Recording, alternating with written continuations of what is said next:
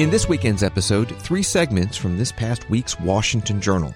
First, pastor and political scientist Ryan Burge discusses the rise in religious nuns, that's N-O-N-E-S, people who don't identify with any religion, and the impact this group could have on campaign 2024. Then a conversation about the ongoing fentanyl crisis in the U.S.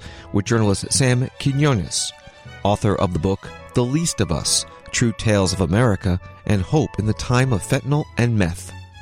Plus, CQ roll call reporter Chris Marquette discusses the uptick in so-called swatting attacks on members of Congress. Hi, this is Rachel from C-SPAN's podcast team. And I'm Sean, a C-SPAN producer, and we'd like to tell you about Word for Word, our evening newsletter that I write each day. If you follow politics and policy, we think you'll also like reading Word for Word. Think of it as your evening briefing on Washington's most important stories delivered straight to your inbox. Find out what happened on Capitol Hill, the White House, and see video highlights. Join our informed community. Subscribe to Word for Word today at cspan.org/connect. Go deeper on the day's important stories. Subscribe now to Word for Word at cspan.org/connect. Thank you. Now, pastor and Eastern Illinois University political science professor Ryan Burge. A new poll from the Pew Research Center found more than 1/4 of adults in the United States are religiously unaffiliated, also known as religious nuns. Professor Burge studies this group and their impact on politics. Who is a nun? Yeah, Greta. A nun is someone who, on a survey, they say they have no religious affiliation. So I categorize them as people that say they're atheist, agnostic, or nothing in particular. That's actually what they check on the survey. Their religion is nothing in particular. In 1972, 5% of Americans were nuns. In 1991, it had only risen to 7%, so statistically pretty insignificant. But from 1991 onward, the nuns have just continued to increase and increase and increase. Today, almost 30% of all American adults are nuns. Amongst Generation Z, which are people born 1996 or later, it's over 40% are nuns. I argue that it's the largest cultural shift we've seen in America over the last 50 years, and it's having implications on every aspect of American society. What do these people believe in? It really runs the gamut from they don't believe in anything spiritual to lots of them do believe in some type of spirituality. So there are some atheists who just don't believe in a soul. They don't believe in an afterlife, so no heaven or hell. They don't believe in the concepts like evil and good. But there's also a lot of nuns who are sort of dabbling in different types of spirituality. So things like tarot cards and Ouija boards and crystals and meditation and yoga. Some nuns actually go to church on a semi-regular basis. For instance, amongst the nothing in particular group, about 33% of them say religion is somewhat important to them. So, it runs the gamut from I don't like religion, I don't want religion in my life, to I am not religious in a traditional sense, like I'm not Protestant or Catholic or Muslim, but I still feel spiritual and I still feel a connection to God in some way. What do they believe about the role of science? So, amongst atheists and agnostics, we call those people secular people, which means they've thrown off a religious worldview and they've replaced it with a secular worldview, which tends to focus on things like science and rationality. So many atheist agnostics will tell you that science is the best way to understand the world, and really they follow things like logic and reason. They believe that's the way that we should get through life. Now, the nothing in particular group, we call them non-religious, because they've thrown off the religious worldview, but they haven't replaced it with anything else. So sort of halfway on the science side, halfway on the secular side, halfway on the religious side at the same time. So it's really hard to understand sort of how these nothing in particular folks, think about things like, philosophy and epistemology. They're really sort of floating in theological and spiritual space. You wrote, as we said, the title of the book is The Nuns, where they came from, who they are, and where they are going. Where did they come from? So they really, at the beginning, was only one type of person who became a nun. It was a lot of white people, a lot of educated white people became nuns. But you don't get to be 30% of the population by just being one thing. So now the nuns are really coming from every aspect of American society. It's both women and men. Actually, they're 50% women, 50% men at this point. They're coming from not just the white community, but also the African American, Latino, Asian, and other communities. It used to be almost all were liberals or left of center Democrats who became nuns. Now we're seeing a rising number of conservative nuns or Republican nuns. And it's coming. It used to be, places like in New England and the Pacific Northwest were becoming nuns, but now we're seeing, 25 or 30% of people living in states like Iowa and Nebraska are non-religious. So they're coming from every possible aspect of American society, every partisanship, every race, every gender, and every age too, by the way. This is not just a young person phenomenon. If you look at every generation, they are more likely to be nuns today than in 2008. So it's really across the board. They're coming from every facet of American society. Have people just never joined a church, or is it that people are leaving a church or a faith? It's both. I think that's a really important point to understand the nuns. Back in people born in the 1950s, only 3% of them said they grew up in a non-religious household.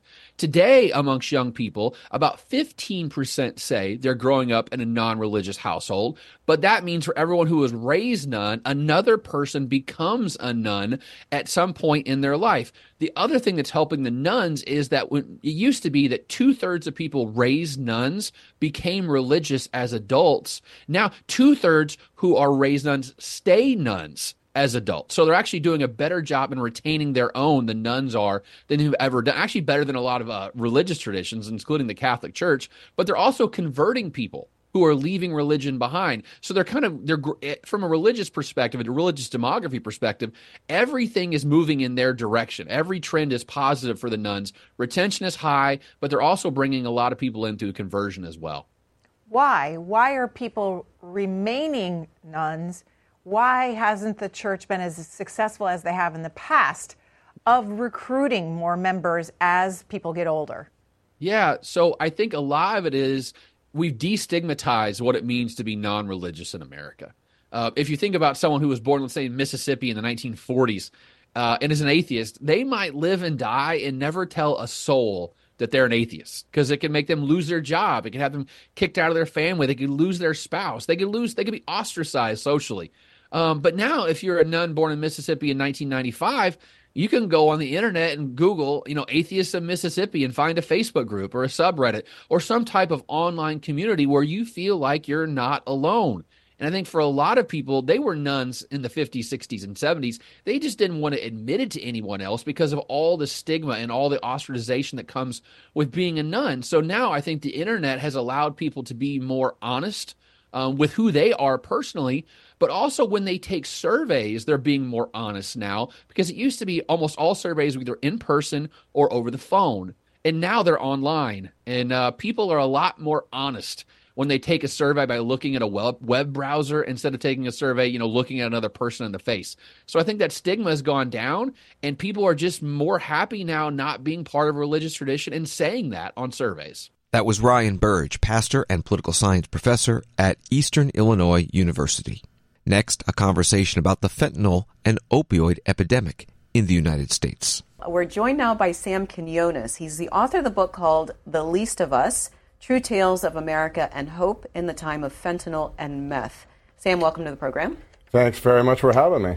I want to put something up on the screen, kind of just talking about the scale of this fentanyl problem. Sure. This is the sources from NPR, but it says overdoses claimed more than 112,000 American lives from May 2022 to May 2023. That's according to the CDC.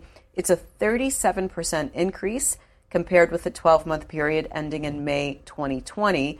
The vast majority of those who died were adults, but drug overdoses are killing young Americans in unprecedented numbers. The monthly total rose from 31 in July 2019 to 87 in May 2021. What's going on? What's causing this rise in popularity of fentanyl?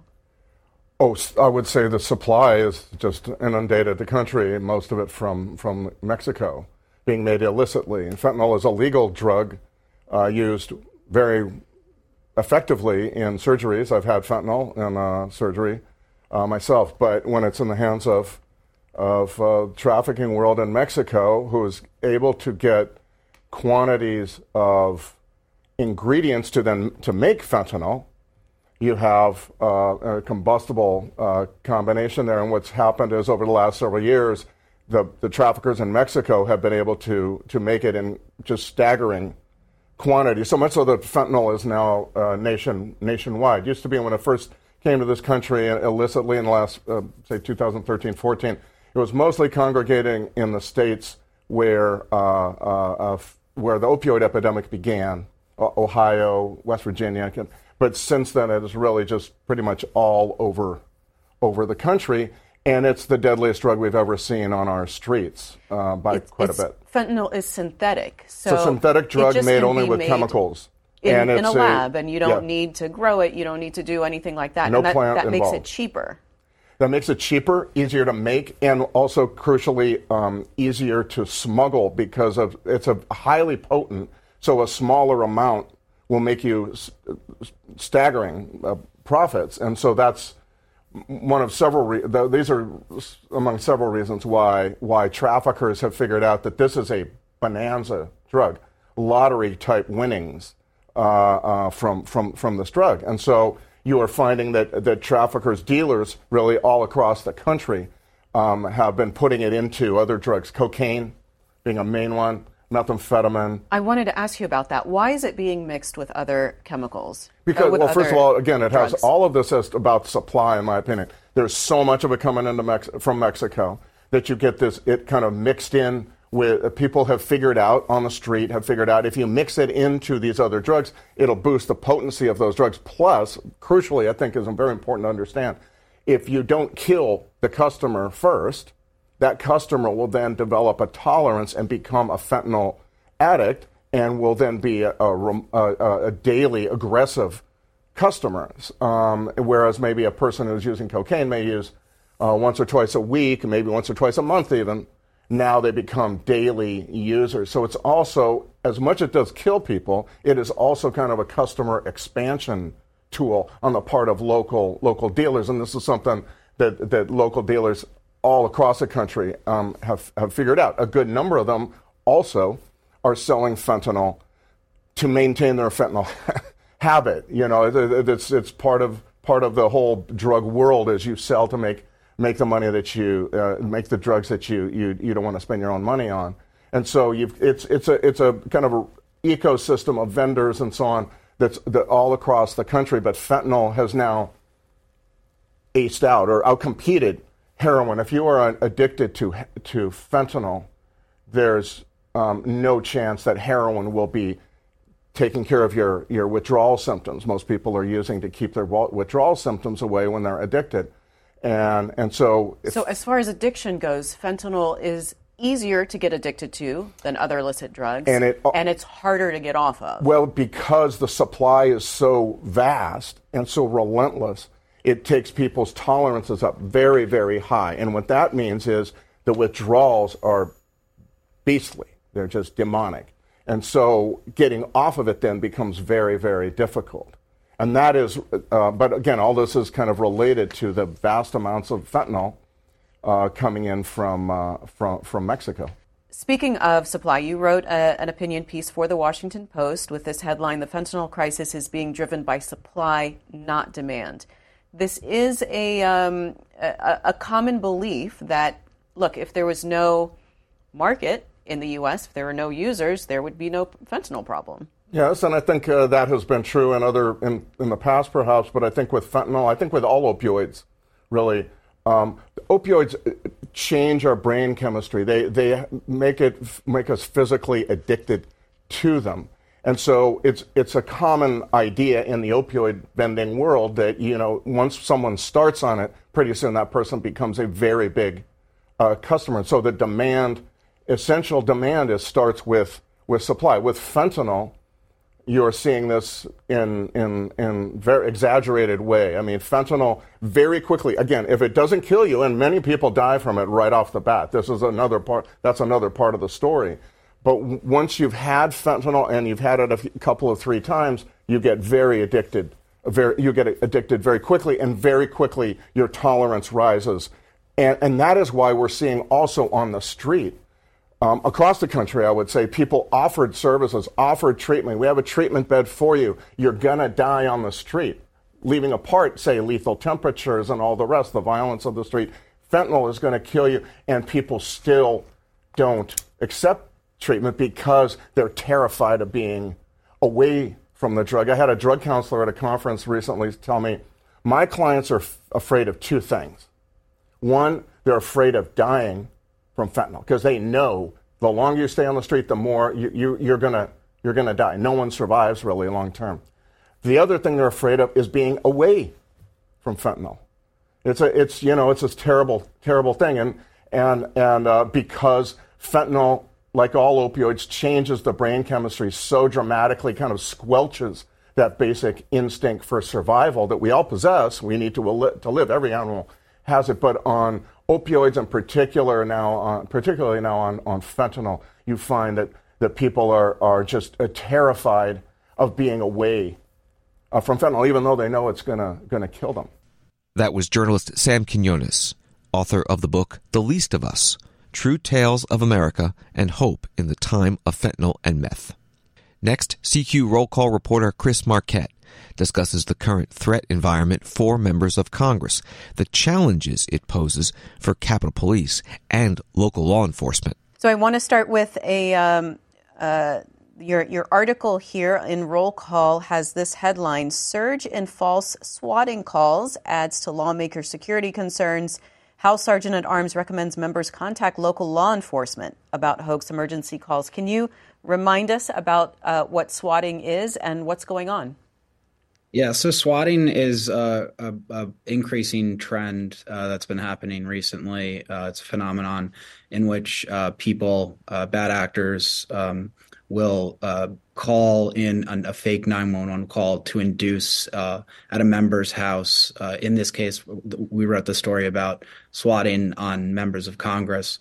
And there have been, since Christmas, there have been 34 members of Congress who have been the target of swatting incidents. And what these people do is they call in fake 911 calls to the member's address, sometimes using AI with fake screams and glass shattering in the background in order to induce a large law enforcement response with, perhaps a SWAT team or officers descending on the house with guns drawn. And that's why they have the term swatting, because, the SWAT teams come in usually. And this is certainly a concern on multiple levels. I mean, given the heightened sense of danger, there's guns involved. There is also the chance of this, being the boy that cried wolf, right? So when there is an actual emergency, law enforcement might not respond as quickly. Is that a possibility? Yeah, so I talked to Marjorie Taylor Greene, a member from Georgia, has actually been swatted 8 times, and if you include her family, there's been 11 swatting incidents that she's encountered since 2022. And the first time that there was a swatting call at her house, she said that law enforcement came to our house with guns drawn, and luckily it didn't end up in a tragic event, but it's a scary incident nonetheless. And then recently over the weekend, there were 2 publicly reported cases in which Eric Burleson, a representative from Missouri, and then Tom Emmer, a member of leadership, were both swatted over the weekend. And I spoke with Burleson, and he talked about how the call was placed into Ozark County, but he lives in Ozark, which is a city in Christian County. So initially, they knew that there was something up because somebody who was actually from the area would have known the difference between the 2 counties. But actually, Marjorie Taylor Greene and a bunch of members were swatted over Christmas, and that was very prominent in the news. So as a proactive measure, actually, Burleson reached out to the House Sergeant at Arms has encouraged members to reach out to their local law enforcement departments and say, hey, have a conversation with them, say, hey, this is my emergency contact number. This is my address. If you get any calls, swatting's been an issue, reach out to us and make sure to validate so that in the case of, if it is in fact a swatting incident like it was with Burleson over the weekend, that law enforcement response is not at a 10 with guns blazing. In Burleson's case, it was 2 squad cars that came down, and they had a hunch that it was swatting because of the county discrepancy that I referenced earlier. But at the same time, it's a tough area to balance. It's a tough line to toe because what are you going to do? Not send the cops, and then if there's an incident where it's really an emergency, you still want that law enforcement response. So it's a tough line to toe, but I think you saw it work out, as well as it can with Burleson, because it was a tempered law enforcement response. They still came, they vetted it, but at the end of the day, it is sucking up valuable law enforcement resources that shouldn't have to be diverted to that. But that's the crux of the issue there. And Chris, what is currently in place to protect members, if anything? Yeah, so they have a $10,000 pool of money that the House Sergeant at Arms makes available to House lawmakers, and in that they can use it for to bolster their home security, monitoring. There's actually a $150 a month amount of money that they can use for home monitoring. So there are opportunities to do that. And they also have, out of that pool of money, you can use that on cybersecurity. So the House Sergeant at Arms works with you. Capitol Police works with you on those fronts. They do home assessments and things of that nature.